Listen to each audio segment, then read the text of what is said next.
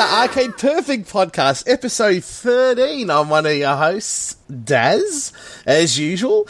And with me, my co-host, Mr. Sean Tagster. How are you, mate? I'm good, Daz. Thanks, mate. How are you doing? Oh, very well. A bit hungover, actually. I had a bit to drink last night at a friend's barbecue, but I shall soldier on. I mean, I've had more than what? I haven't had more than 12 hours to get over it, so I've got no excuse. To recover. Yeah, and I've got a nice portable heater next to my feet at the moment, and a cup of coffee, so I'm ready to rock. Yourself? Yeah, I'm excited about this one, mate. Yeah, it's a favourite of mine, this game. Yeah, are we? Sure. So, are we ready to head into the fantasy zone with our guest? Get ready. Get ready. We have Mr. Chinny, Mr. Chinny Vision. How are you, mate? Hi. That's good. We're in the future. Well, you're in the future here because you're half a globe away, and you're actually. Tell me, do you have jetpacks yet in the future? Yes, and we run them off ZX Spectrums. That's great because over here it's 9:30 a.m. and you're in Australia, and it's you're living in the future in the evening. That's exactly right. It's 6:10 at the moment, PM. Oh, yes. So makes it depressing. Makes it sound like the weekend's going to be over long before it actually is. Well, you know what? It's actually the Queen's birthday for us. Queen's birthday holiday tomorrow. We don't get that. That's deeply unfair. She's our queen. We should be getting. Why am I not getting a holiday tomorrow? Well, I wonder why that is. I wonder why that is, Tagster. I don't know, but I'm not going to argue about it. I'm not going to kick off about it. Are you? Yeah, that's true. I'm not going to complain. So, yeah. Okay. Well, today's game is good old Space Harrier. But before we do get into that, Chinny, would you like to just talk about your YouTube show before we actually get started? Yeah, Chinny Visions. As I say, it's on YouTube. Comes out once a week. Covers games using original hardware, everything from the Amstrad CPC, Commodore 64. Through things like the ST Amiga, do a bit of PC stuff these days on trying to capture from 386 PC and just kind of showing off games and also using original hardware. I found a new cassette recorder for the 8-bits the other week. It was in a high street shop, so I went and bought that, tested it out, works fine. Reviewing hardware, got a few things in at the moment, and it's cool. Chinny, I have to say, it's pronounced Akai, by the way. Yeah, no, that was pointed out to me. Yes. I wasn't sure, but to be honest, it's a dead brand anyway. It's not a dead brand. It's one of those ghost brands because it's not the original company. It's just somebody who's bought the name and just branding up cheap Chinese goods. They did put it in a very nice box, though, to give an impression of quality that doesn't exist in the actual product itself. Fine. So, yeah, Chinny's videos are great, by the way. I've been watching your stuff for a while, as you know. So, and the best thing about it is that you use original hardware, which I try to do for this podcast. So, I think it gives it more of an authentic feel, and I think it's more of a fair. You can give something more of a fair review if you're playing it on the genuine hardware, don't you think? Yes, I mean it's also if you've got CRT as well, which I don't use. I always end up playing through Capture, which causes a little bit of delay and makes things harder. Using the original hardware. I mean, it's just it's not quite the same. Things never quite look or sound the same on emulation. Everything seems harsher, and people say how accurate the emulation is. It's generally it varies, and using the original joysticks and stuff, it's not so much fairer as just it feels right. Yeah. And you're pressing the keys on the original keyboard and what have you, and with modern SD solutions and what have you, you can be playing on the original hardware quicker than you can load up an emulator, boot into Windows or Mac OS, load up an emulator, fiddle around with it. It's like WinUAE. You could spend all year trying to configure it to make it work. Yeah, it's a pain. So, and some emulators can be like that, whereas you can be straight up and running. I have to flip my Amstrad CPC on them, depending on what interface I'm using, straight into HXC interface in a few seconds, loading it like a floppy, it's fine. Everything's on there already, so it's easy. I totally agree. So yes, anyway, okay, so we'll go on to our game now, which is Space Harrier. So, Mr. Tagster, do you have a bit of history on the game? This awesome game. All right, let's see what we can pull together. Okay, so Space Harrier, it was released by Sega in 1985 to the arcades. It was designed by Yu Suzuki with music from Hero. Very well-known guys who did Outrun and Afterburner and things like that a little bit later on. It's came out in 3 different cabinet types. So I think, Chinny, you mentioned maybe that you saw the deluxe cab in one of your videos. I played on all 3. Yeah. So it came in 3 cab types: a stand-up, a sit-down, and then a deluxe, which had the movable cabinet, which is probably the most engrossing experience, I suppose. So, big cabinet, one of the first ever cabs like that. Nearly didn't happen because Sega was concerned about the cost of it, which I read up the other day on it.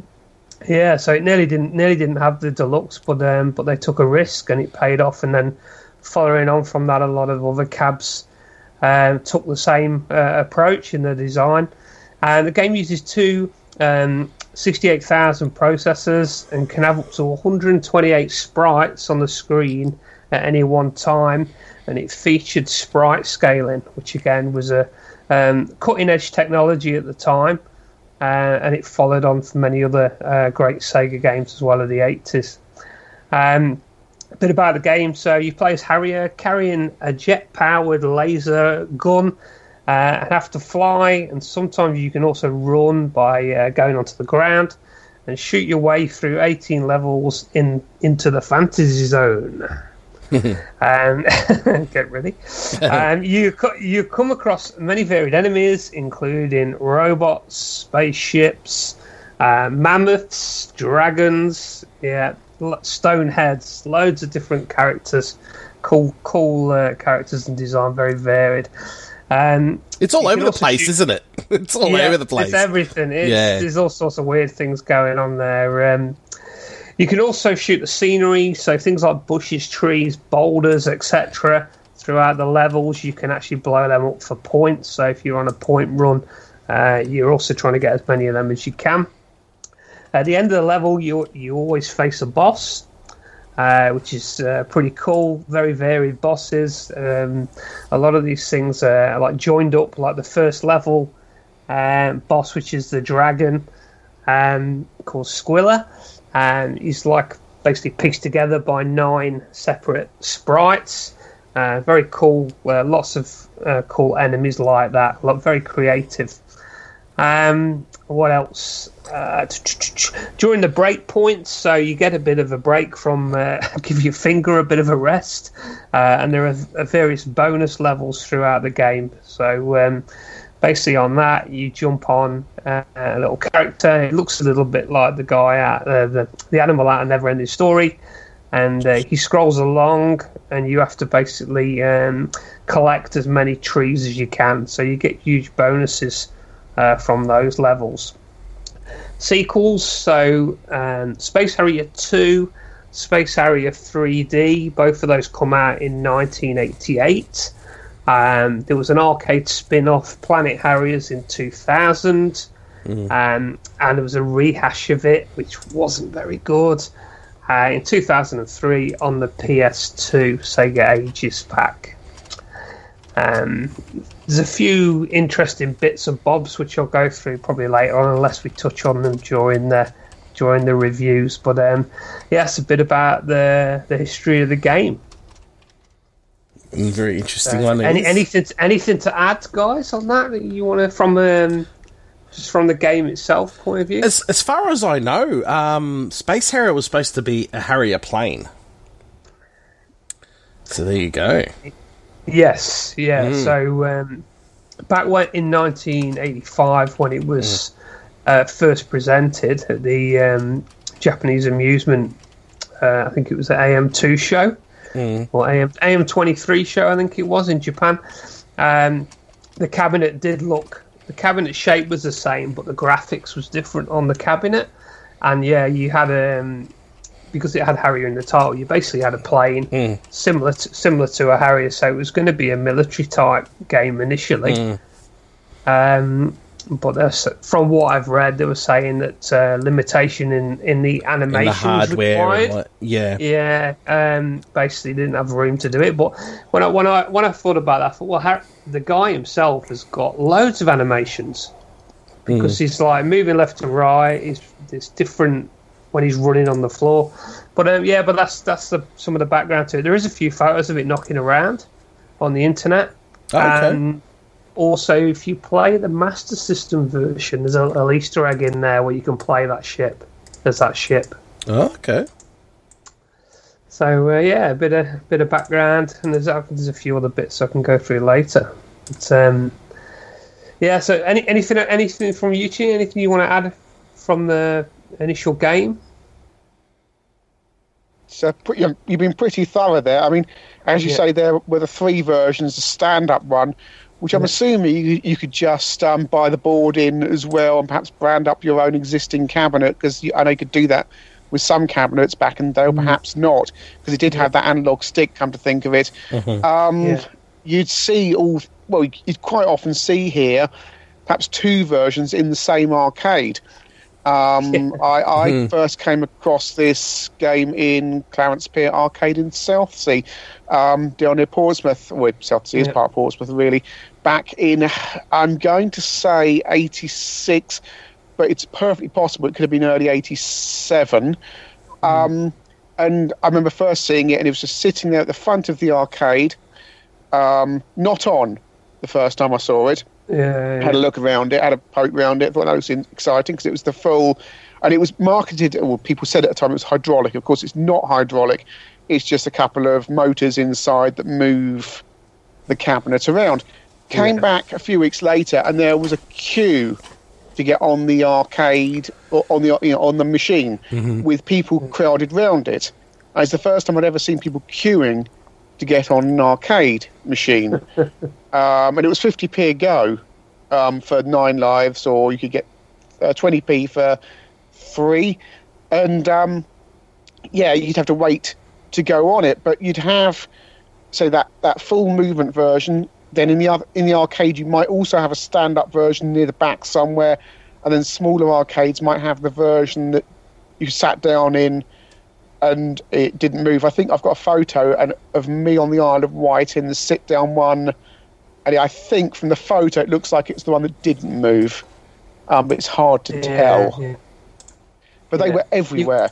There were, I can think in Southsea alone, there were several arcades, because of the Fun Fair, and there was a couple down by the Fun Fair, down by Clarence Pier, and there was one on the main Southsea Pier as well. So there was one Space Harrier on Southsea Pier.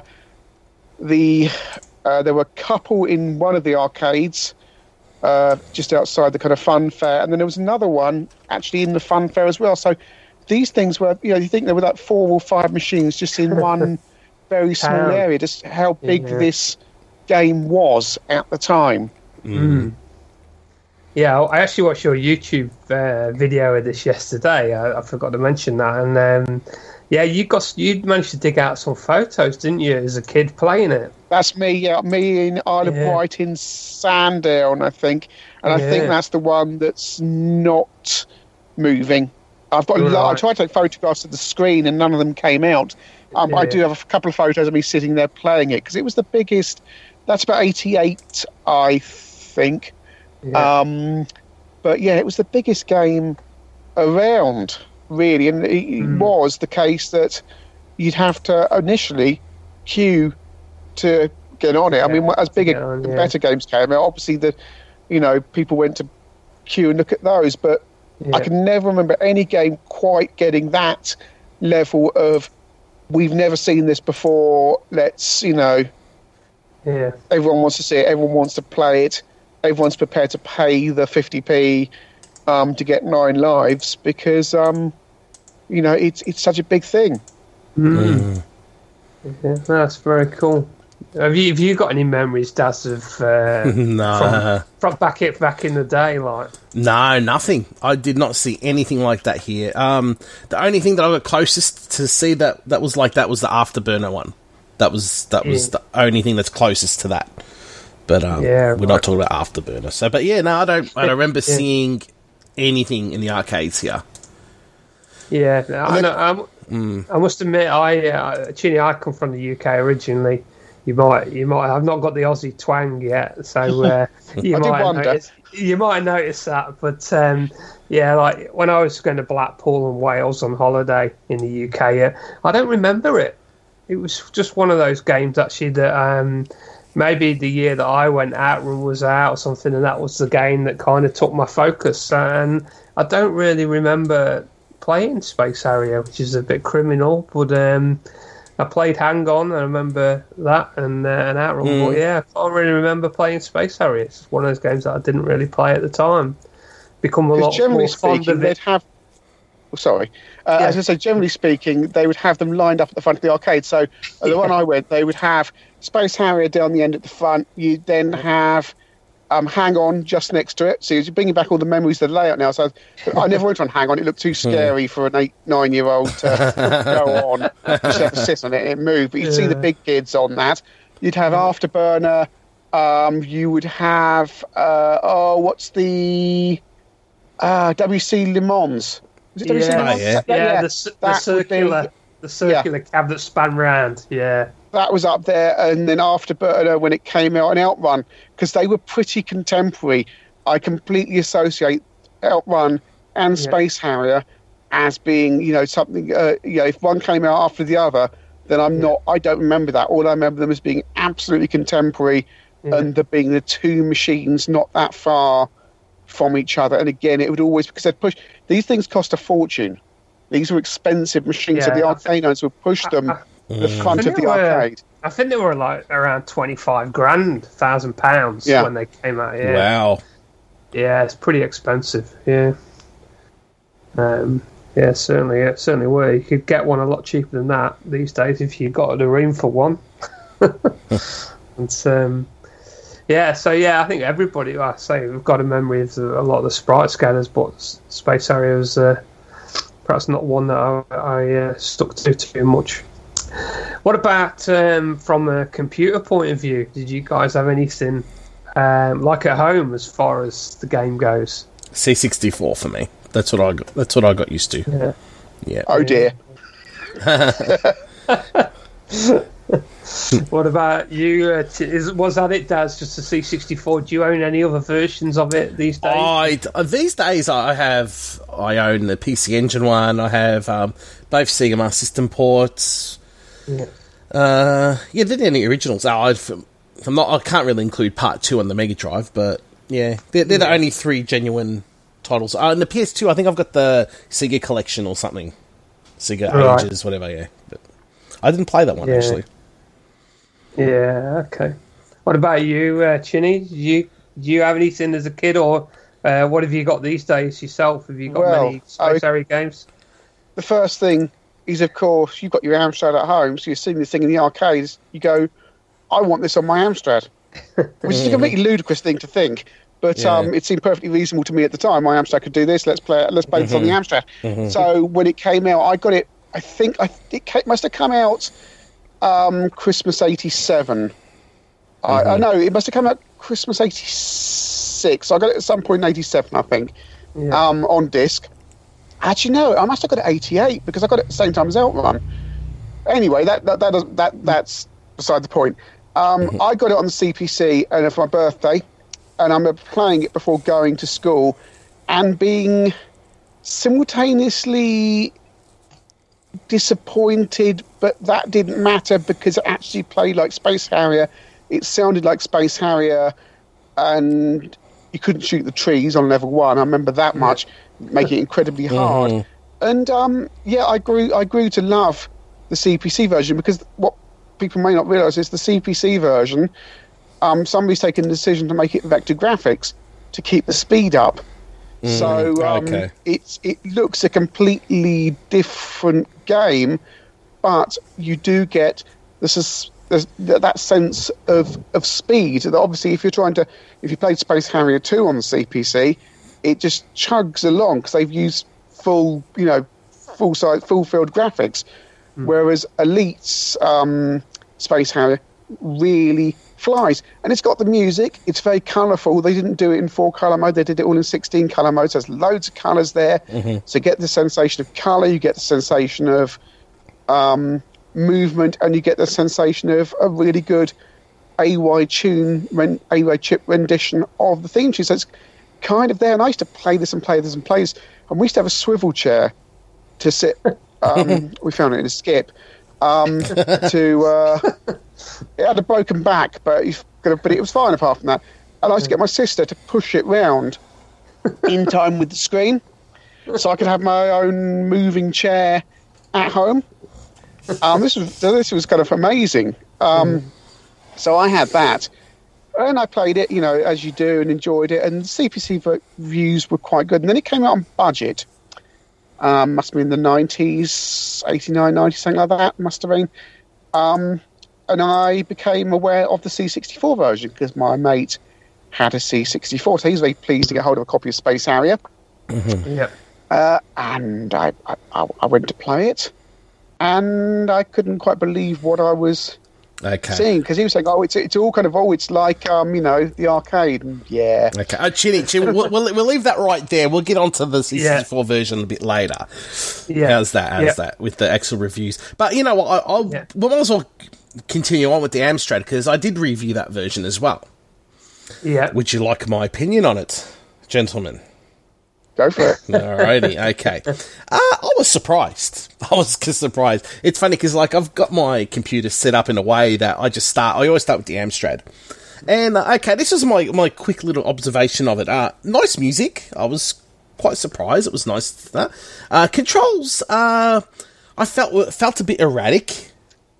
They didn't feel so tight, per se, but they were okay. I found it very difficult to play, but I found I was very confused why they used wireframes for the obstacles and enemies. I found that it was hard to tell when things were coming next to you or what. It was very, very I just found it very difficult to find out what was really going on. But I did persevere, and I got used to it.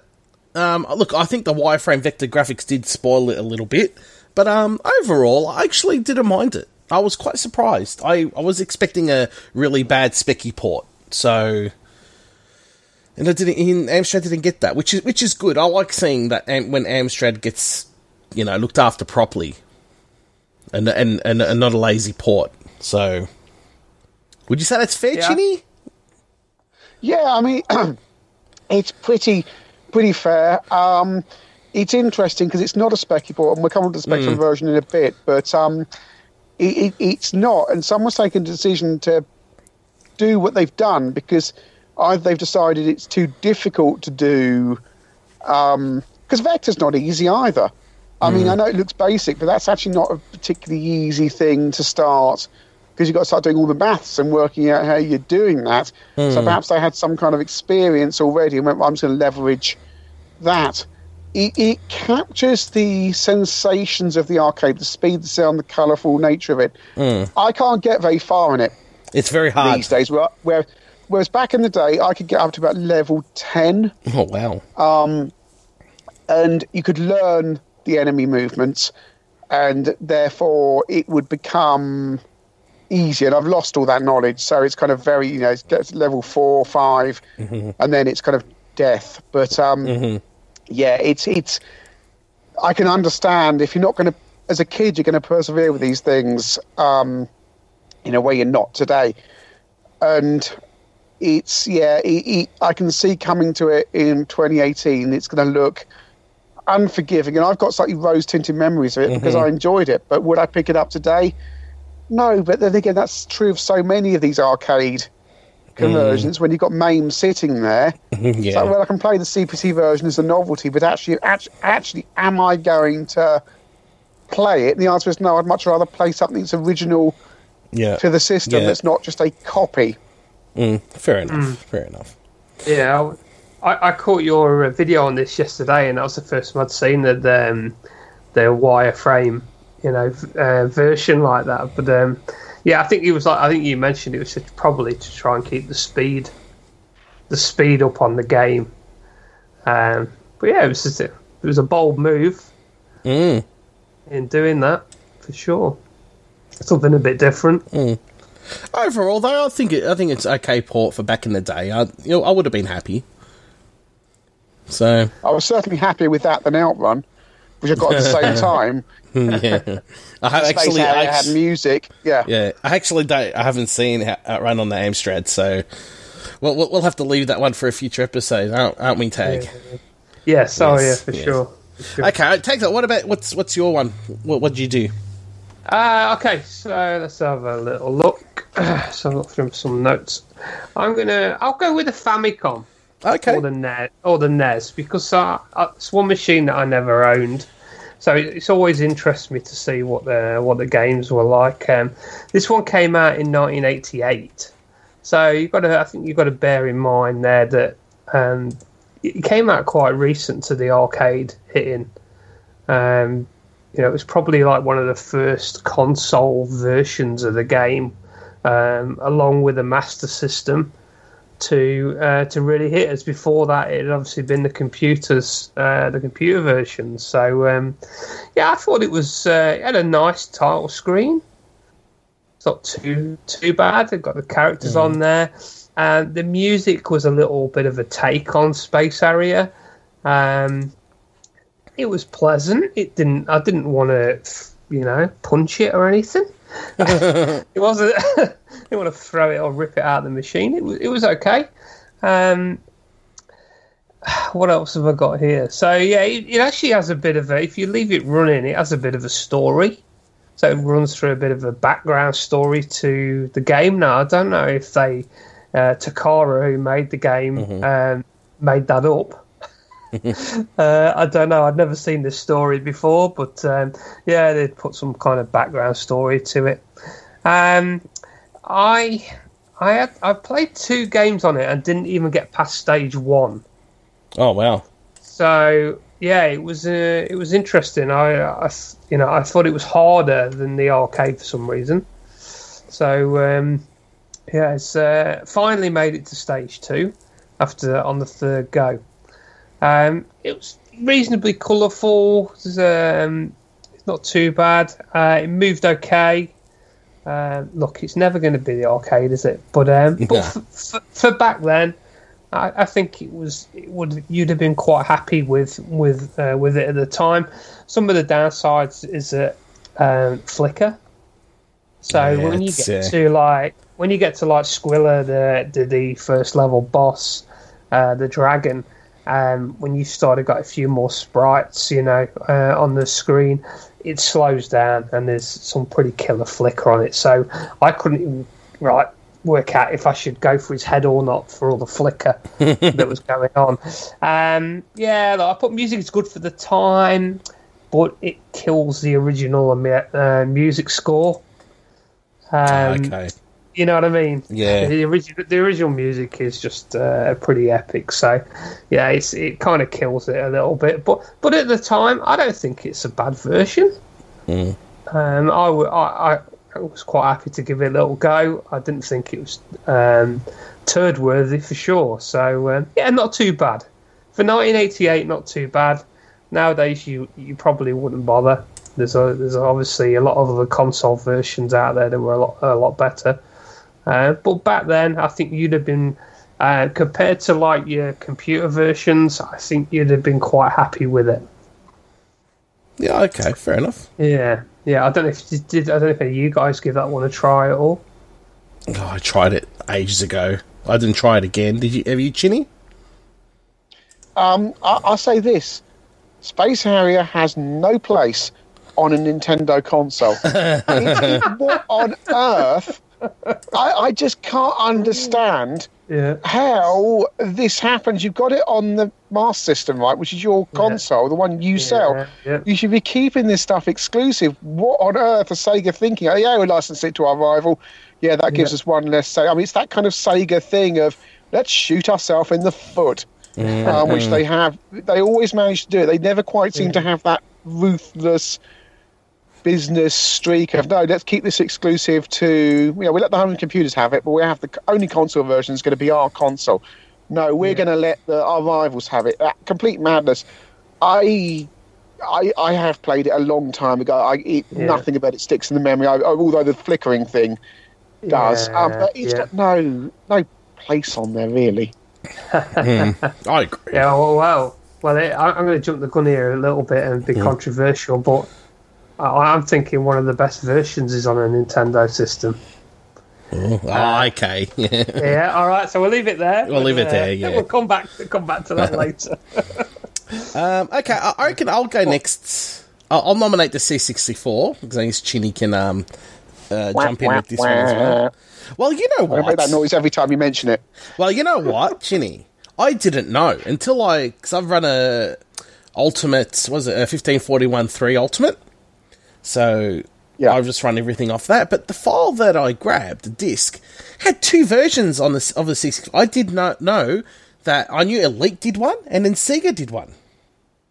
Did you know that? And there is also a copy of the version for Elite for the USA market, or did they just rebrand the Elite version? Because there's a version of the Elite game that has a few more.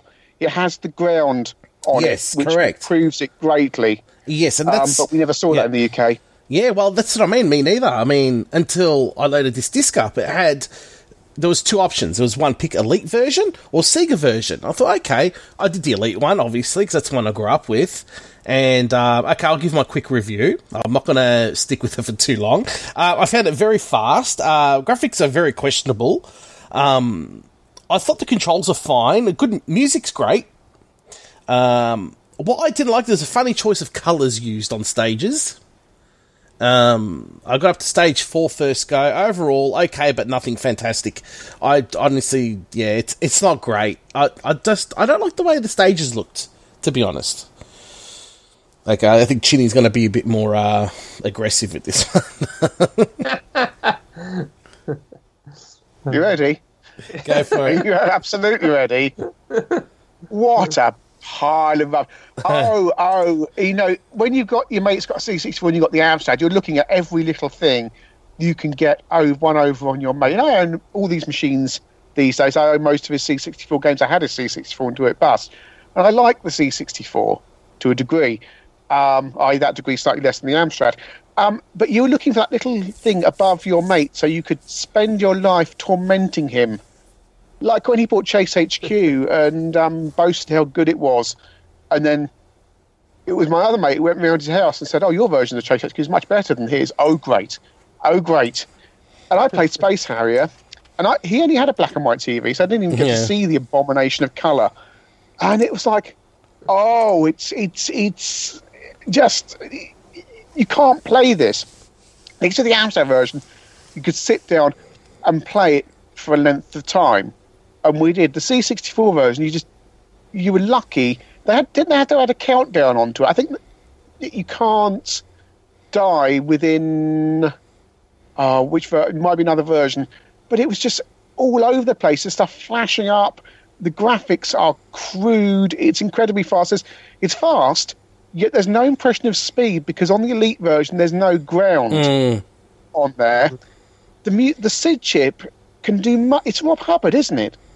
Is it Rob Hubbard? I don't think so. I can double check that. No, it's not. It's I did see that on Wikipedia. Actually, it's not. It's somebody well known. It was Mark Cooksley. Don't know. I don't know. No, I don't know. But the C64 could do a much better rendition of the theme tune to Space Harrier than that. It's just so kind of... It just doesn't get... On a home conversion, you can't replicate the arcade, but you have to try and capture the essence of the arcade. And it just fails to do that. Yes, the version with the ground on it improves it greatly, but it's still too far all over the place in terms of graphics just appearing, and there's no... It's not even down to skill half the time. It's just down to blind luck whether you're going to progress. It's a game where the C64, we know from the racing games, there's a very few amounts of... Didn't the coder from this go on to do Power Drift on the C64? Yeah, which is unreal. It's great. Yeah, which is good. So, he perfected his sprite scaling technique, but this is... It either needs more time coding, or he simply wasn't experienced enough in doing it, but it just doesn't get there in any way, shape or form, basically. Wow. Look, to be honest though, I actually liked the US version. I think it saved it. I actually liked it. But he had 2 extra weeks, I think, and that maybe come back to time again, because apparently they had a little bit of extra time to do that version to improve it. And yes, the ground it helps it enormously. They've got the ground routines working, and that makes a big difference. So but that's not the version we were paying for in the UK. Right. Not the version even Australia. What I wrote. Yeah, I pretty much wrote slower scrolling. Can see scrolling on the ground now like the arcade. Controls were tighter, much more playable. I wish I had this version growing up. Enjoyed it. So the Elite version is absolute arse though. Yes. Yeah. I mean, the checkered floor and the speed of the floor is one of the first things that, if you saw a game on the screen, that would be the instant thing that would tell you if it was Space Harrier or not. Yeah, it's iconic. It's an iconic look. Oh, cool, but all right. Chinny, would you like to nominate the next version? I guess for tidiness reason, we better do the Spectrum version, which I first played on budget. I bought it on budget. I don't know why. I sometimes used to buy games just for the sake of buying games, I think. But I thought, hey, I like the Amstrad version. Hey, so I do that now. Money was more precious then, though. Yeah. But I must have thought, I'm going to play this and see what it's actually like. And it was all a bit... The graphics are nice enough. It actually tries to replicate the arcade. It's not vector like the CBC. It is actually... Spectrum doesn't have sprites, but it's actually proper graphics. And the reviews in CMVG and mags like that were, they were favourable. Because when it came out of budget again, they re-reviewed it all and gave, the Amstrad and the Spectrum versions good marks, C64 poor marks. I thought the Spectrum was going to be equal to the Amstrad. Actually, it comes back to a thing of capturing the essence of the arcade. There's no 128K version. It's 48K only, and Elite were quite bad for doing this stuff. They were late to doing 128K stuff. And while it looks okay, and it's got that we talk about checkerboard landscape. That ground on the Spectrum version looks really nice. It does. The sprites look really nice, but it somehow fails to capture the essence of the arcade because...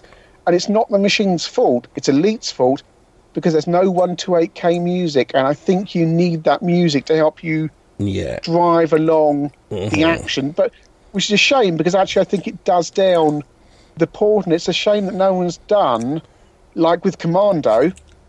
Back in the 90s, I didn't realise there was no official 128K version of Commando for the Spectrum. I'd always just played... I've got a file called Commando 128, and it's a 1990s hack. Oh, really? Oh, really? Yeah. It's not an original release. I thought it was. Because I went to find it for review when I did Commando, and I asked. They said, no, that's a hack. It never came out like that. And I wish someone could hack Space Harrier and put the CPC music on there, and then let's see how well that Spectrum version fares. Well, I think you're being a bit generous, I think, Chinny. Well, unlike me. Oh, jeez. Okay. I thought the scrolling was nice. The checkerboard ground was the best thing about it. Okay. I thought it controlled okay. Graphics, though, I thought they were all over the place. I couldn't make out anything. I couldn't. I just couldn't. I just died. The sound was just atrocious. To me, it sounded like crickets through the whole thing. And obviously, beep, that's... beep, beep. Yeah, I mean, that's obviously the limitation of the machine, so I can't really blame it. But then you know what? Don't release it. Because the music is half of the game. It's just one of those games that needs the music. And look, I thought it was an unplayable mess. It was for me personally, I think it's the worst version I played. I really disliked it. Yeah, it was messy. It was really messy. The graphics just looked like, I don't know, just there's too much going on with so little colour and detail. I don't know. I really, really disliked it. To me, it's a turd. Complete turd. Yeah, I really disliked it. I mean, look, I think the Elite C64 version's better. So for me... that's controversial. Yeah, well... Even CMVG, with their C64 loving, didn't think that. I think they gave it a 30-something%, and the Spectrum was up in the 70s. Oh, wow. Well, that's a bit generous. That's CMVG. They love their C64. That was the budget re-releases from memory. I think it's doing one thing right with having the checkered floor. That's one bigger mission with the C64 compared to this. But then if you've got no sound, it's a little bit... Yeah. It didn't come with an audio tape, did it, like Outrun did? No. You could play in the background. But I think the audio tape on Outrun was a last-minute panic from US Gold when they realised they were putting out an absolute turkey of a game on machines that would be able to, do that. And I think they probably remembered the what went on with Paperboy on the CPC. How you got a fantastic game and there's no audio. There's no audio. It's disgraceful. And it knocked the scores back. So for what is a fantastic conversion. So I think US Gold were panicking. They paid a lot of money for the license and they just shoved it out. Whereas on a 48K, the Amstrad and the C64 version have music. The Spectrum version, you're not going to expect it. But as I say, Elite were incredibly bad at doing 1 to 8K versions of their games because they were tight in terms of spending money. And a 1 to 8K version is going to cost money. So they kind of, where people like Ocean were going, okay, we'll start doing 1 to 8K stuff. Elite were going, no, we're just going to shove it out on 48K and not do any audio. So I don't think you can blame Elite for being lazy. Of course. Yeah. But it's unfortunate. As I say, I wish someone could do a hack because I think it would change people's impressions of the game. Maybe if it had proper having played Commando on both versions, you play Commando 1 to 8. You don't want to go back. It's like, it's got this really funky, it's actually great. Yeah, excellent music. Yeah, it's really good, really good. Yeah, instead of hearing crickets, it's a lot better. Yeah. Okay, well that's a specky version. Okay, Mr. Tagster. All right. Okay, I'm going to talk a little bit about that's another Nintendo version. So it's the Game Boy Advance. So this one came out in 2003. So a fair few years after the original. You're looking at 17 years, something like that, 16, 17 years. So fair time after. It was distributed by THQ and Bit Studio. Actually did the programming around it.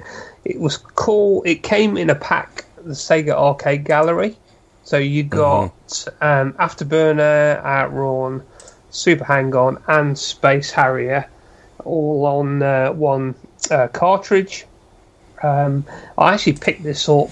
This was a point in time where I was really into these games and wanted an arcade perfect version of it, or as close as can be. So I remember picking this up and getting a Nintendo, one of those little SPs, the little flip little square ones that are flipped open like a clamshell, so I could take it around with me and have a quick play whenever I wanted. So I was really, from looking at screenshots of this conversion, I was really excited. I remember being really excited about it coming out. It's got a good, faithful title screen. It's got that gorgeous artwork of the original title on there. And there's some options. So you've got controls. So you can... Some people like to play where the controls inverted. I personally can't get on with that. I like them to be, when I push up, it goes up. When you push down, it goes down, left and right, and so on. But yeah, you could invert them. Music, you could turn it on and off. I don't know why you'd want to turn it off. Yeah. Why would you want to turn it off? I don't know. Maybe you loved that Spectrum version as a kid. I don't know. You could also turn the sound effects on and off as well. Again, I don't know why you'd want to do that. There was a music test on it as well, and a sound effects test. What I liked about it, in the background of the options, you'd actually got the deluxe arcade machine and the stand-up arcade machine in the background, so digitized pictures of them, which is a nice little addition if you're thinking back to the game. We've got that nostalgia around it. I put the headphones on for this one, and I thought it sounded really good. I was quite impressed with the sound on it. Nice. The graphics and the sprites were faithful to the arcade. So, unless you put things side by side, you would think they were arcade perfect. It also does a good job of copying the scaling effect as well. So it has that feel or that look of the sprite scaling in there. What they've had to do with this version to make it run at a reasonable speed. Now, it does seem to run a bit slower, probably just due to the power of the machine. So what they've done is reduce the number of sprites to try and keep some kind of frame rate going on it. So if you look at the last boss, the boss at the end of stage 1, Squilla, he's got a name, has he? He's got a name, yeah. Squilla, yeah. So he's made up of nine sprites. On the Game Boy Advance version, he's made up of 7. Okay. So they've cleverly reduced a few sprites here and there to try and keep the speed up. But the worst thing about it is the worst thing about it. As far as a arcade perfect port goes, the thing it's lacking is the speed. It's a little bit slower. Now, some people might find that, who are not familiar with the arcade, a good thing, because of the speed of the bloody thing. When you play Space Harrier, you've got to be. It's a reflex game. Whereas this version's a little bit slower, so it gives you a bit more time to respond. But yeah, I thought overall it was a good version, and the fact that you've got 3 other versions of great Sega classics in there. They're not perfect, but they're 80% there. And it's a good version. Yeah, back in the day when that came out, I loved it, and I was really happy to get it. It's not perfect, but it's a good little thing to have in a little handheld, especially back in 2003. Yeah, that's fair. Yeah. Have any of you guys ever had that or give it a go? Back in the day, yeah, I remember having that cart, and I quite enjoyed it. Chitty, is that something you've gone into, or?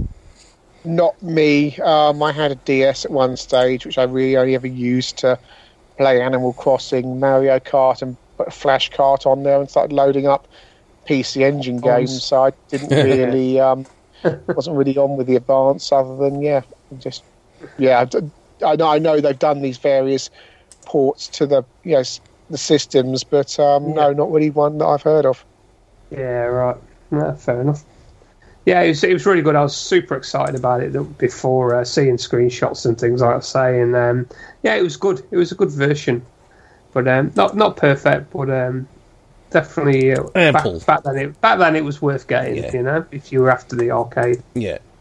Yep. Well, you didn't really know a bit about it, so. Yeah. Okay. Oh, who chose the last one before you? Was it Chinny or was it me? I can't remember. What was the one I before can't remember either. Yeah. I think it might have been you. I'm not sure. We didn't start chose the Spectrum version. That's right, you did, yes. Okay. Yeah. I'll go to the Amiga version now. I was very surprised. Very, very, very surprised. I think it was done in 89, if I'm correct. So it was late. I think gave it nice graphics. Sound was good. It was... what did I write here? Sound is okay. Voice and music sound like they are down an octave. It just sounded weird. And I'm running this on an Amiga 1200, so it wouldn't be slowing down or anything. So, so it did sound very weird, but it was okay. The enemies fire too fast, and what affected the game a lot though, which does kind of spoil it. You know the shrubs on the first level, on the bottom. How if you hit them, you trip. Yes. Well, on the Amiga version, they kill you. Oh. And that changes the game a lot. You can't really go running across the floor too much, can you? Yeah, that does change the game a lot. But what saved it was that it was controlled via the mouse, and it worked really well. Like, it was really good. A lot of fun. It was so much better using the mouse than using the joystick. So, look, overall, I really enjoyed the Amiga version. I thought it was great. Really, really good. Yeah. It was difficult, but it was fun. Do you find with the mouse the character moves around a lot quicker? You can move in yeah, it's reacts a lot quicker. Yeah, it's very precise. Very, very precise. Yeah. Have you guys played the Amiga version? I think I might have had it back in the day and played it a little bit. But, I haven't got many memories of it at all. I know Chinny mentioned it on his video, so I'll go over to him on this one. Well, I mean, I know if you do the Amiga version, I guess we have to do the ST version next as well. So let me just generalise one thing about both of them, and that mouse control, which Power Drift also goes for as well, the Activision version of Power Drift. If the mouse was supposed to be a control method, then why wasn't one built into the arcade machine? Oh, I'll tell you why. It's absolutely stupid way of playing Space Harrier. No, I liked it. It absolutely changes the way you play the game. Control the game. The fact that you can do that precise thing, it's almost like cheating. Even on the keyboard, you can't do those kind of movements. And I played it on my mate's house. My mate, I'm going to focus the ST version as well. I've used this method. He got Space Harrier with his ST. And I played it on the mouse. I thought, this is ludicrous. This doesn't. He was going, I can play it on my mouse because mice were new and exciting. Of course they were. In the late 80s, and it was just like this is wrong. This doesn't actually feel like Space Harrier. It feels like a something graphical user interface or something like that. And it's like you're using the mouse because it's there, not because it's necessary to the gameplay. It's just, we've got a computer with a mouse, we use it.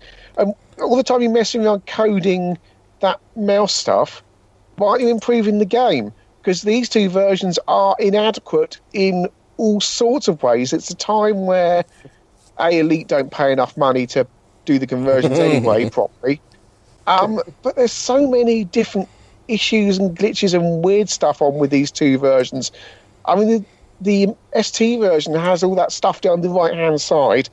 Just let's fill half the screen up with some character's face. Don't think it's in the game. Don't bother fixing the game. Do all this stuff. Add the mouse control in. Because I played the Amiga version of Compact Flash. I can't confirm this happens to the Amiga version. The ST version has interminable loading between levels. It's like go off, make a cup of tea, come back. It's not like that. You're still waiting if you're loading from floppy. So it just the music still plays. I remember that as well, thinking this is a floppy disk system. Why am I waiting so long between levels? And the music on both versions sounds okay. And you got the audio problem on the Amiga version.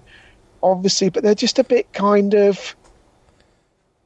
It's 89 now, and why are we playing these games when we could be playing something new and exciting on these 60? It's a whole 16-bit problem of the time. The coders don't know how to use it properly. The software publishers aren't allocating any more time or money than they would to an 8-bit version. So you end up with these slightly half-assed conversions of games that have been out on the 8-bits for years, whereas they should be converting newer games. You start to see, better conversions. There's no gameplay advance. That's the other thing. Would I play this longer than the Amstrad version? I'm not sure I would. I would. I'm not actually sure I would. So I liked it, Chinny. I thought. Look, I understand what you mean, and it's.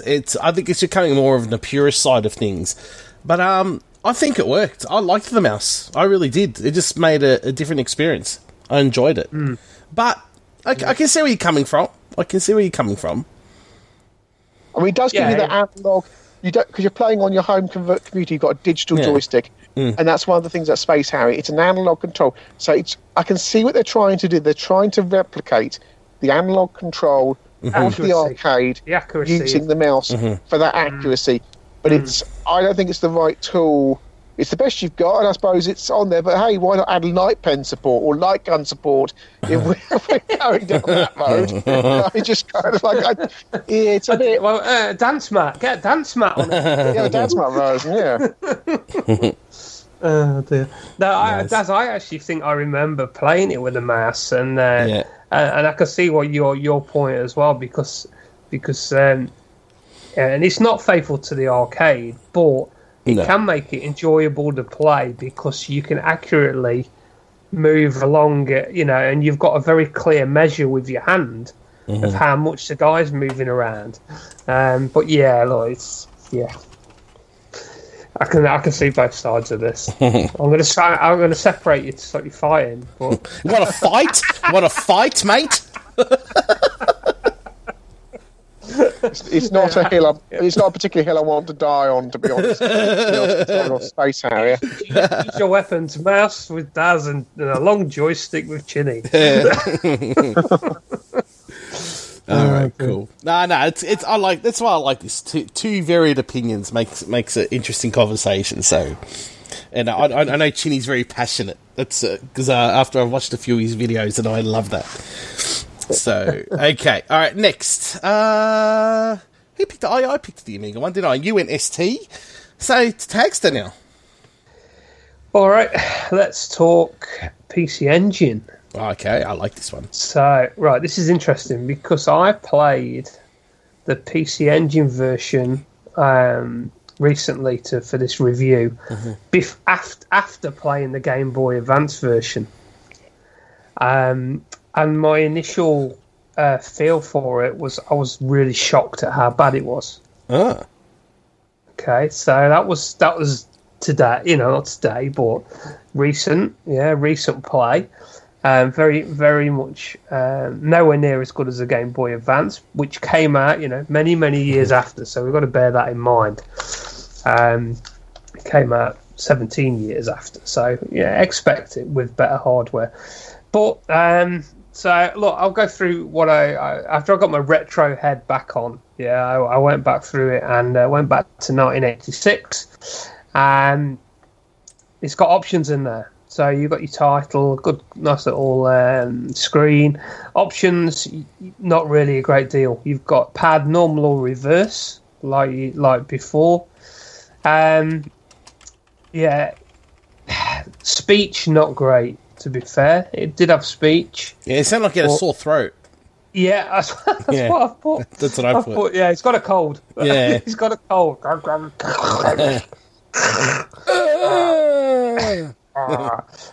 great. The music, I put it resembled the arcade. It's a bit tinny. But again, back then, it's only a year later that this came out. So if you'd have been a big fan of the arcade and you got that version home with you, it was a good representation of the game. The themes were all there. It's just a bit on the tinny side. Again, they've reduced the sprites on the screen compared to the arcade. They're redrawn. They're drawn pretty well. They're definitely not arcade perfect, but it's got the feel. If I was a young Japanese kid, 13 years old back then, I would have been bringing this home and have been pretty happy with it. Very happy with it. It doesn't centralize, so if you're playing the arcade machine and the controls are quite a big thing with this game because it is a bit of a twitch game.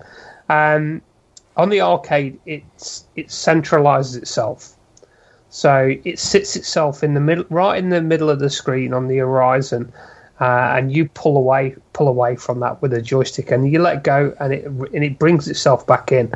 With this version, and like the Game Boy Advance, which I didn't mention, with the pad, it doesn't centralize itself back. So wherever you take your finger off the direction pad, that's where your character sits. So it plays a little bit different like that, like a lot of the home versions did. But like, it's a good version. It doesn't really hold up. I don't think it holds up today. If I had that in my PC Engine collection, I wouldn't really bother playing it, to be honest. There's a lot better versions out there nowadays, but back then in 1986, I'd have been pretty chuffed to be playing that version for sure. It was, probably above a lot of the other versions that were out there. I like it. I wrote down great graphics and sound. Yeah. Controls are tight, I found. Voice sounds like he has a sore throat. It's one of my favourite ports. Yeah. And I do go back to it. I really like it. I really do like it. Yeah. I think it's better than I'll mention it later because Can I? Are you done there with that one? Yes, mate. Yeah, okay. Yeah. I think that's pretty much where I am with it. Yeah, it was good. I liked it. I think it's fun. Back then, it was good. Today, there's better versions out there, but I think back then when it came out, they did a good job with it. It's not perfect, but it's definitely above and beyond a lot that would have been out back in '86. So, well, I want to digress into the Sega Master System version, which is probably its main home port, you could say. Played it. Look, you know what? It's not one of my favourite home ports. Look, I've written nice graphics. The sound is really great. It goes at a steady speed. It's a faithful port on its limited hardware.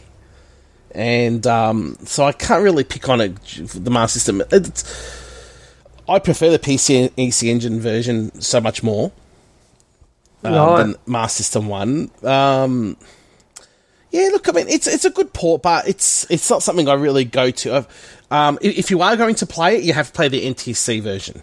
You have to play it running 60 hertz because the PAL version, it's just so slow and yuck. But yeah, I want to talk about the 3D version as well, but I want to get your opinions on this first. Do you have opinions, Ginny, Tagster? The big selling point of the Sega Master System was the fact it had all these conversions on it of Sega games that you played in the arcade, and people forget the Master System wasn't properly marketed for the first couple of years, certainly in the UK.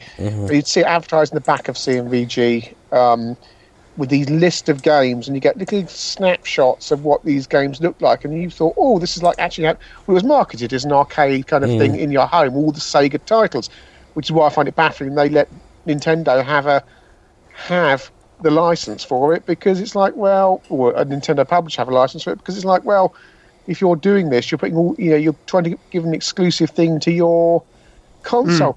You didn't get Mario on the Master System, did you? Yeah, exactly. Yeah.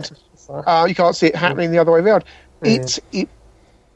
Today, and I've got PAL version, so it's turgid. You wouldn't really pick it. It looks basic. If you'd had that, you bought that through the back pages adverts on CMVG in 1987, 1988, you would have been very happy with it, as you would have been with their port of Outrun, their other ports at the time. Today, it just seems a basic approximation of the game, like Spectrum, Commodore, and Amstrad versions. Is it better than those versions? Yes. Can you play it for longer? Probably yes. Would you play it today? You'd be bonkers, frankly. There's much better games to be playing on the Master System. I agree, totally. And, you know, you can speed it up with NTSC and, you know, altering your Master System to do that, or having an NTSC Master System. But it doesn't take away from the fact that it did a job at the time, and that job was to entice people to buy a Master System with full colour, fully filled out graphics on an affordable console. And that's what his job was. Yeah. So, you know, it did his job back then. Would you play it today? No. My copy sits on my shelf, and that's it. There's far better Master System games to play that still stand up. Cool. Sean? Yeah, I have played it, but only briefly. I didn't play it for this podcast actually, but it's like it's a take on it, isn't it? You look at Outrun as well. They're kind of smaller, cutesier graphics almost. There was I think I did have a bit of a look at it, and the problems with the sprites. I don't like the fact that you can see the square block, around them. Yeah, the block. The block. Just is it's a bit of a turn off, really. I think it would have annoyed me even back in the day. To be fair, it just looks a bit dodgy. But I mean, that's the limitations. Back then, are probably the best they could do with the time they had, all the hardware at that time. But yeah, it's had its day, hasn't it? I think. Really, like Chinny says, you wouldn't go and play it. Really, I'm interested to see what you think about the 3D glasses version, because that's something I've never really had a go at. Well, you know what? I shouldn't even be talking about it because it's actually a different game. Ah, right. Okay. Yeah, it is, and it's funny. Like, I never really noticed because I remember popping it in when I first got it. And putting it straight on the shelf after that. Right. And that was a good, I'd say over 5-6 years ago. So I popped it back in, and it's good. Look, it's probably better, but it's got that blockiness again. But it is a different game. It is a different game. It's more like spacey, if that makes sense. It's actually more robotic and that kind of thing. If you watch the videos on YouTube of the game, you'll see what I mean. It's different colours, and it's a different game. It is pretty much a different game, right? And it plays well, and but it's just really hard to play for too long because your eyes do go a bit funny after a while. So it is old tech, so 3D does work great, but yeah, you do get sore eyes playing it. I couldn't play it for too long, but it is a different game, so. It's not actually really not comparison to an arcade. No, it's not. It's really not. I thought it was going to be, but it's actually a different game, different stages, etc. It's like you could say it's Space Harrier 2 for the Master System, but it's different again. So, Did you give that a go, Chinny, or because it's different? No, I've not one. I've never come across it. I've a lot of Master System games. What I've never actually come across with an opportunity to buy it at the kind of reasonable prices I like to pay. Yeah, it's gone stupid. I've got all the 3D titles for the Master System, and I got them when they were like dirt cheap. The one that cost me the most was Outrun 3D, which was I paid a little bit too much, I think, for what it was, but I had to get it. It was the last one I needed, so that goes for like $170 or something crazy. Does it now? On eBay, yeah, it's crazy. Far out. Yeah, I suppose it's just for these people who want to, collect them for the sets and things like that. Who are going to pay that kind of money now. But it's not one I've ever tried actually. Well, we're getting a bit tight on time at the moment. I reckon. Look, I've got one more to talk about. I don't know if you guys have any more. I've got one more as well. Okay, Chinny, or you just want to go along with? Depends if we're talking about the Sega Ages conversion, or I'm going to leave that to you for the Saturn, because I think we need to talk about that. Okay, I didn't actually play that, so that would be it's a pretty good conversion. I covered it for the channel a while back. Mm-hmm.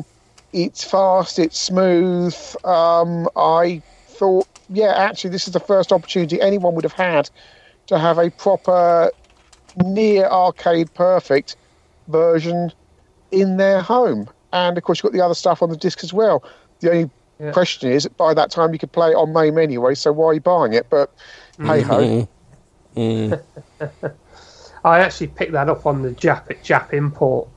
So I got Power Drift, Outrun, Galaxy Force, Space Harrier, and I think something else as well. But I picked Afterburner as well. But I picked them all up on because I had the Jap Saturn. But I was really impressed with it, Chinny, when it came out.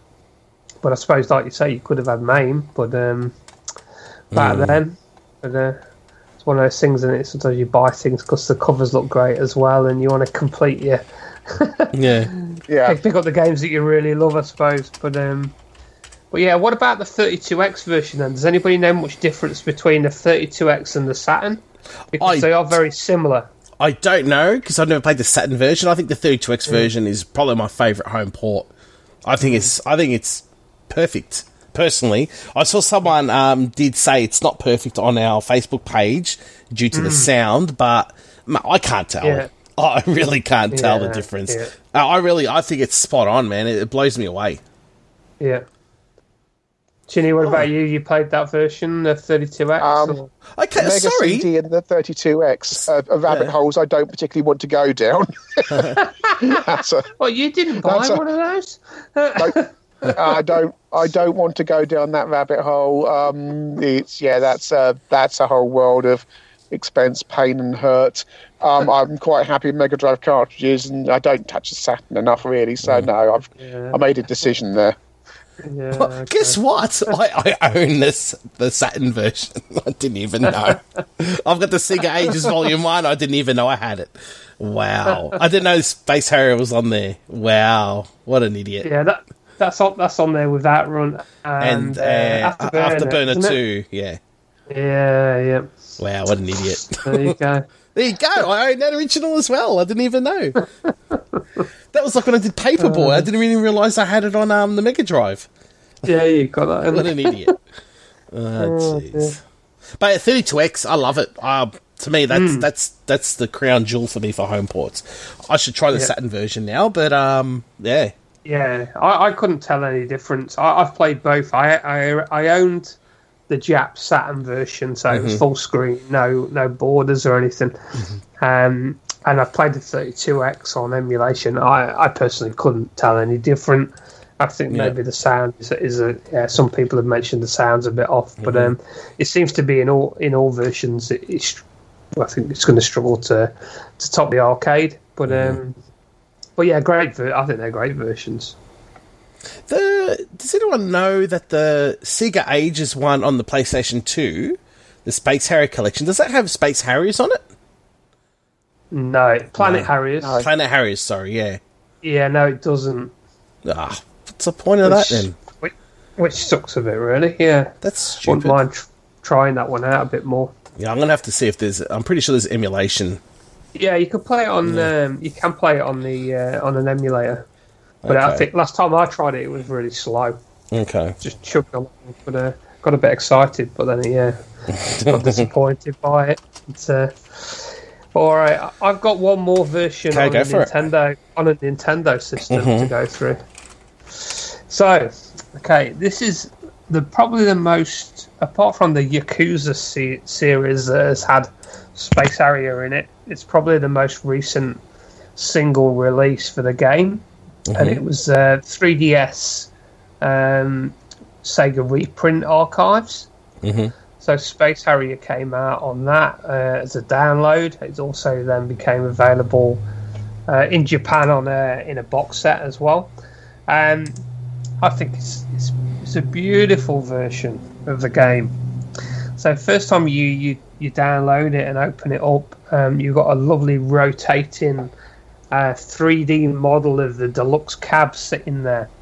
You push start button and it boots it up within a few seconds, and you've got loads of options. I mean, this game was only $7. So $7, yeah. five quid, okay, to download it. The options in it, you've got 4 difficulty levels. You can change your lives from 1 to 5.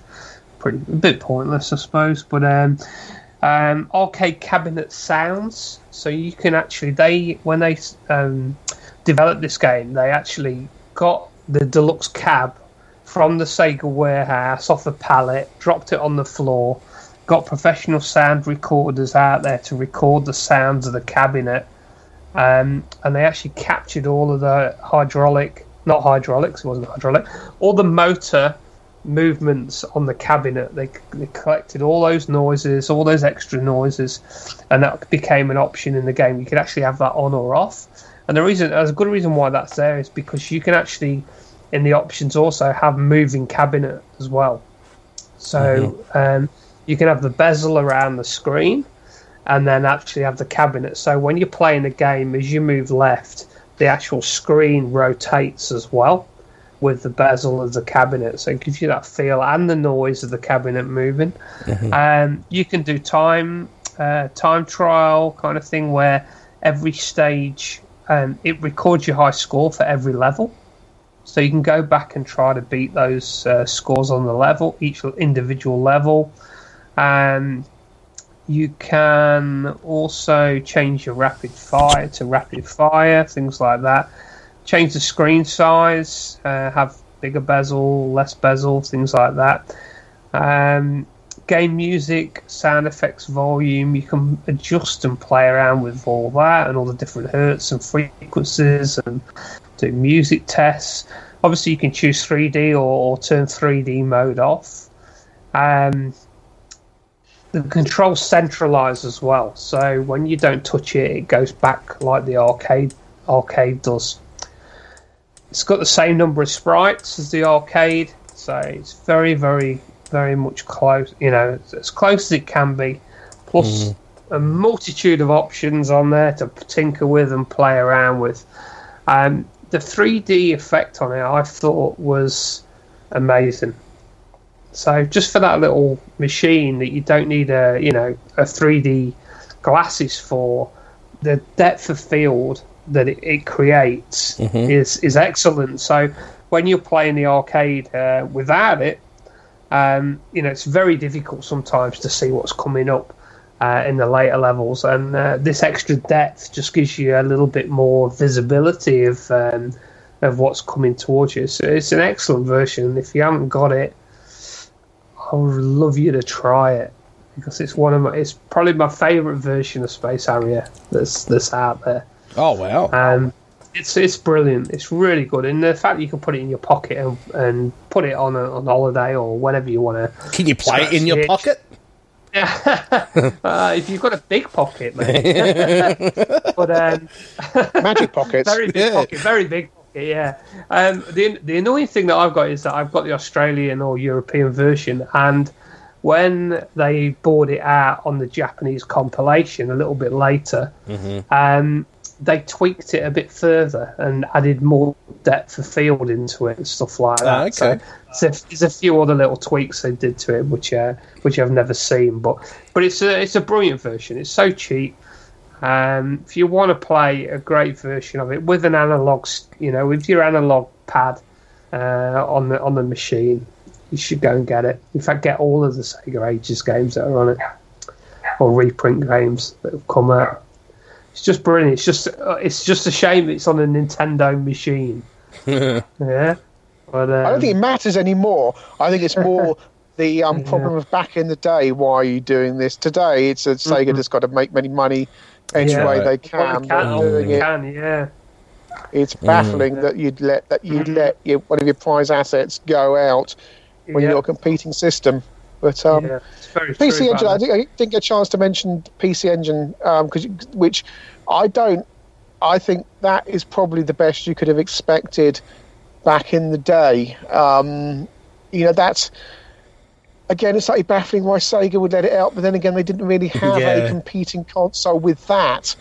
You know, it's a slightly higher end, more expensive thing, and you might go, well, we let them have that. But that version's not too bad. I remember playing it on my DS, the slightly dodgy emulation, and I always did wonder if that slowdown was the and the funny sound was the DS. But now I learn the PC Engine version was actually like that. So, probably the best you could have expected.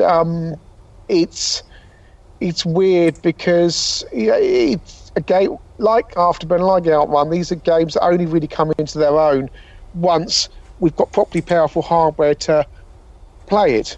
And that was the Saturn. And we've got one version we do need to mention. And there's so many other versions as well. There's all sorts of obscure Japanese versions running on machines that really shouldn't be running it in any sense of the word. I can't remember the name of it, but it's just blocks, basically. Some NEC machine, that's it. X1 or something. And you think, why? But there is, of course, a version for... what was I going to... Atari 8-bit? The Atari 8-bit, that was it. Yeah. Which is not an official version, and it needs 128K, so I've not been able to play it on real hardware. Same with me. Because I've only got 64K. And it cheats it because it's using loads of memory and stuff like that. But it's actually a very impressive technical feat, and people do need to check that out. And you probably are going to have emulation unless you've got a 128K machine to do that. But it's incredibly impressive. The guy was coding it for ages, and do check that one out. I did not know about that. Yeah, I remember I heard about it. I know there's a certain flash card that will let you play it on a normal XEGS, for example. But I can't remember which cart it is though. It's certainly not the one I've got, but you can still play that on emulation. I say you're not going to play it for too long, but it's a more impressive technical feat than anything to check that one out. It's got to be better than the C64 version now, huh? But they're using so much. They've got so much memory on the cartridge. Yeah. It's basically, if memory's cheap, then you can just spool this stuff off the cart. No problem, I suppose, having loaded it in from cassette. Yeah, it's true. Not directly comparable. You can't really say, it's better than the Amstrad Spectrum Commodore version. If they were spooling straight from ROM, plugged directly into the machine, let's see what they can do. Yeah. So, impressive, though. Good. Oh, that's cool. So, see if I can have a look at that. Before we finish off, Tag, do you have the quiz or anything like that? All right, I'll go through a few little tidbits. Okay. A few interesting bits about Space. There's so many things about this game. So we've already mentioned that the Mark III Master System had the Harrier ship, didn't we? That was mentioned. One version that we didn't review was the X68000. I want to check that one out because the music was actually done by Yuzo Koshiro. Oh, wow. Obviously Super Shinobi, Revenge of Shinobi, and Bare Knuckle, Streets of Rage fame. So be interesting to hear that version, I think. It also, Space Harrier characters and theme also appeared in Darius Burst. On the PS4, so as a download, Sega had a big downloadable content for the PS4 for Darius Burst. You could do Opa, Fantasy Zone stuff, Galaxy Force 2, and Space Harrier. So you could have the character in there, and the theme music of Space Harrier was playing in it. It got runner-up in the 1986 Golden Joystick Awards, joint runner-up with Uridium. Oh, wow. Back in the day. Platinum Games, Hideo Kamiya, I think it is. He's a very angry person. I don't know if any of you follow him on Twitter. Don't retweet and things to him if you don't like it. He made Bayonetta and games like that. He actually, this was the game that got him interested in getting into the video game industry. So it was the game that blew him away and made him want to be a programmer. During a recent interview with who was it? I'm trying to think of his name now. Yosuke Okanari. He's the guy who did all the 3DS conversions. Mm-hmm. He's currently bringing out on the Switch a load of Sega Ages games. Mm-hmm. During that Japanese interview, I translated it all, and the guy who works with him on this, or the team who works with him, have also made a Space Harrier VR game on the PS4. Mm-hmm. So, as part of their development and whatever, they created that. They've tried it out. They loved it. Said it was a little bit too scary. Don't know if it'll ever come out, but it's sitting there in the office, and they've played around with it. So you never know. There's an Easter egg. So if you hit on the arcade machine, before the title comes up, if you press the shot button 6 times, start button 8 times, and shot 3 again, it comes up on the screen. Programmed by Yu Suzuki, 1985 November. Mm. So Outrun does a similar thing as well. You can get it to do that. So you used to put that in there as little Easter eggs as well. So there's just a few little bits there, a few little extras that I've dug up as I've been preparing for the podcast. Shall we do the review quiz? Okay, we'll do that quickly. Yeah. Let's head off. Okay, well, explain to Chinny how this works. Chinny, so basically, Chinny, what we do here is we alternately, between you and Daz, we try to guess the percentage of the game review of the conversion Space Harrier across various formats back in the 80s. So I'll give you the magazine, I'll give you the format, you've got to try and get the percentage right that it's scored. All right, okay. So a bit of competition between you and Daz to try this out. All right? Yeah, whoever gets closest gets the point. Guess the point. Yeah. All right. Okay. So here we go. So we'll let Chinny go first, as he's the guest today. Mm-hmm. So this one is based on the Amiga. Mm-hmm. CMVG reviewed it. Okay, and they give it a score on the Amiga. Chinny, what do you think? What score did the Amiga version get on? What's that out of though? What's the out of? These are all out of 100. Yeah, I've made it easy. All out of 100. CMVG always 100. They loved the Amiga. They loved anything on the Amiga. They just dribbling anything flash and fancy. They would just give it a fancy score. Imbeciles, basically. TMVG just dreadful. They probably gave it in, I'd say, 86%. 86%, okay. All right, Daz, what do you think, mate? I'll go 70. 70. Chinny, CMVG gave the Amiga version 82%. Wow. So, not far off at all there. Not far off at all. So, 1 to Chinny. All right, let's go for another one.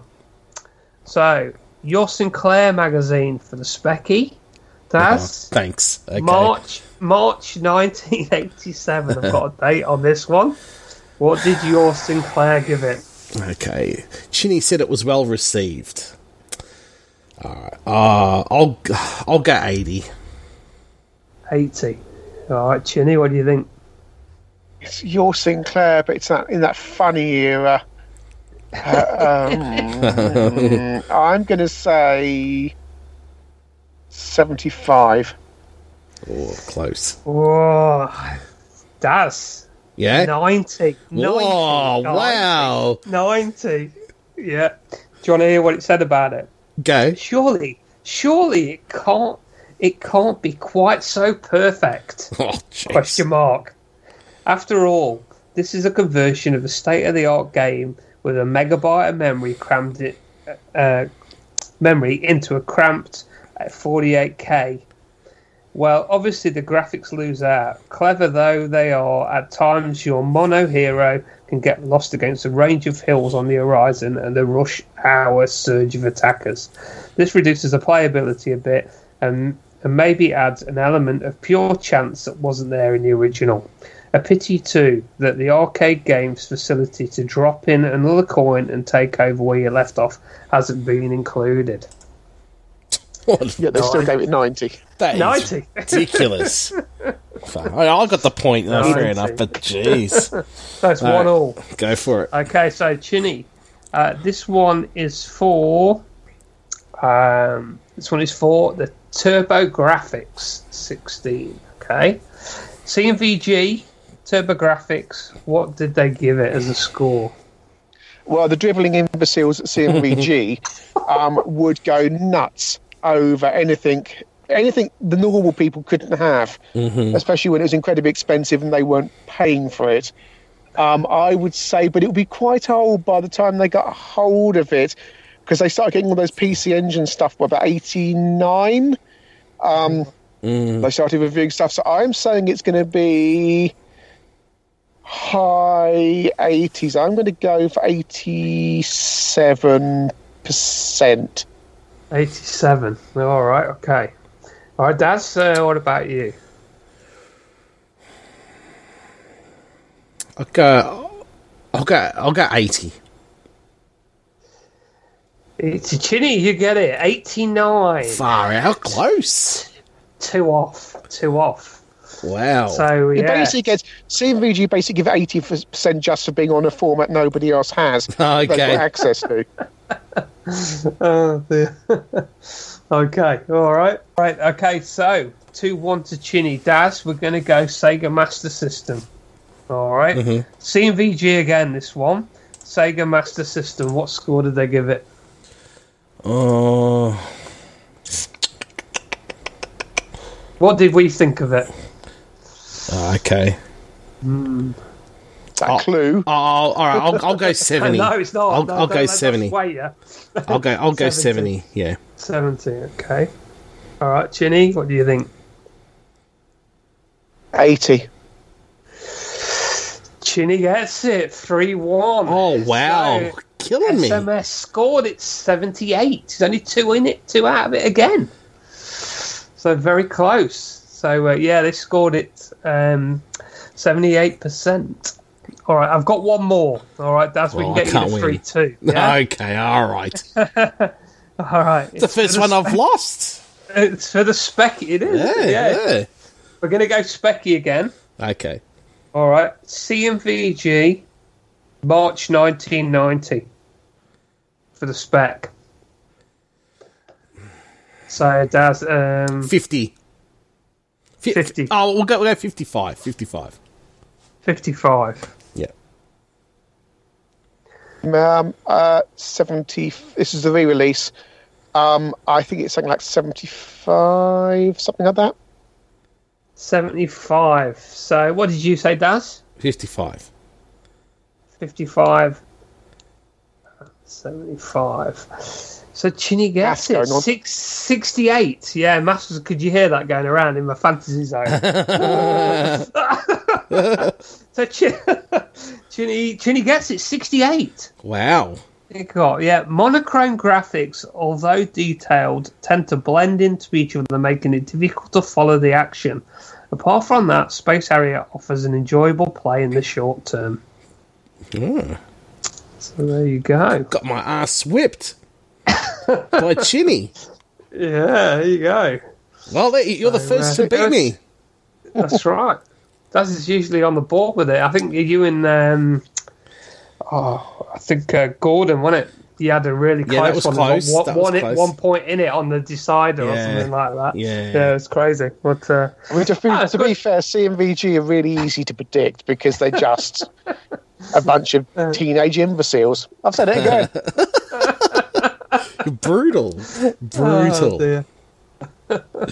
All right, we'll finish off. What do you think, cool. Kay? All right, yeah, I think we're pretty good, mate. Anybody got anything else before we go, or no? Just think we've done Space Harrier a good deed. I think, yeah, pretty happy with that.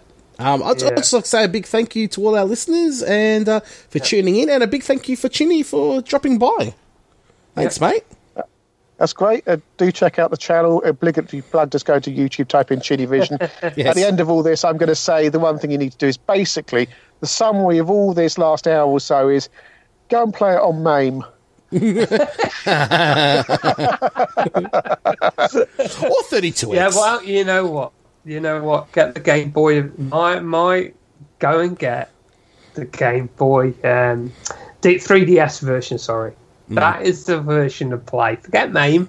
Get that version. I'm telling you, it's bloody brilliant. My go-to version is 32X via emulation, but yeah, now you have a valid point. Do you have anything to say, Chinny? Any shout-outs? No, thanks. I've shouted out for myself, so just shout out for myself. Go to YouTube, type in Chinny Vision. That's Chinny Vision. Go to YouTube, Chinny Vision, and search every Friday in UK time, Friday lunchtime. There'll be a review of some sort or other. No worries. We'll be posting a link into the description anyway, too. Cheers. Yeah. Thanks, Chinny. It's been great, mate. It's nice to meet you over Skype at least, and that's brilliant. Keep up the great work. Yeah, I really enjoyed watching a few of the videos a couple of nights ago. So, yeah, keep it up, and I'll be watching him from now on for sure. So, always a fan. Great stuff. Cheers. Yeah, thank you to everybody. I've had a couple of reviews, so thank you for everybody who's done a review. If you wouldn't mind, go out there, listen to the podcast, give us some reviews on iTunes, which is a big help. Again, if you're on the Facebook, drop us a little review on there. That's what we really like to see. Any kind of feedback, hopefully good, is always nice and very much welcome and received. We always like to see that. So, please take just a couple of minutes to do that for us. And like I've said before, if you're going to give us a 1-star review, give us a reason. Yeah, especially if you're in Portugal.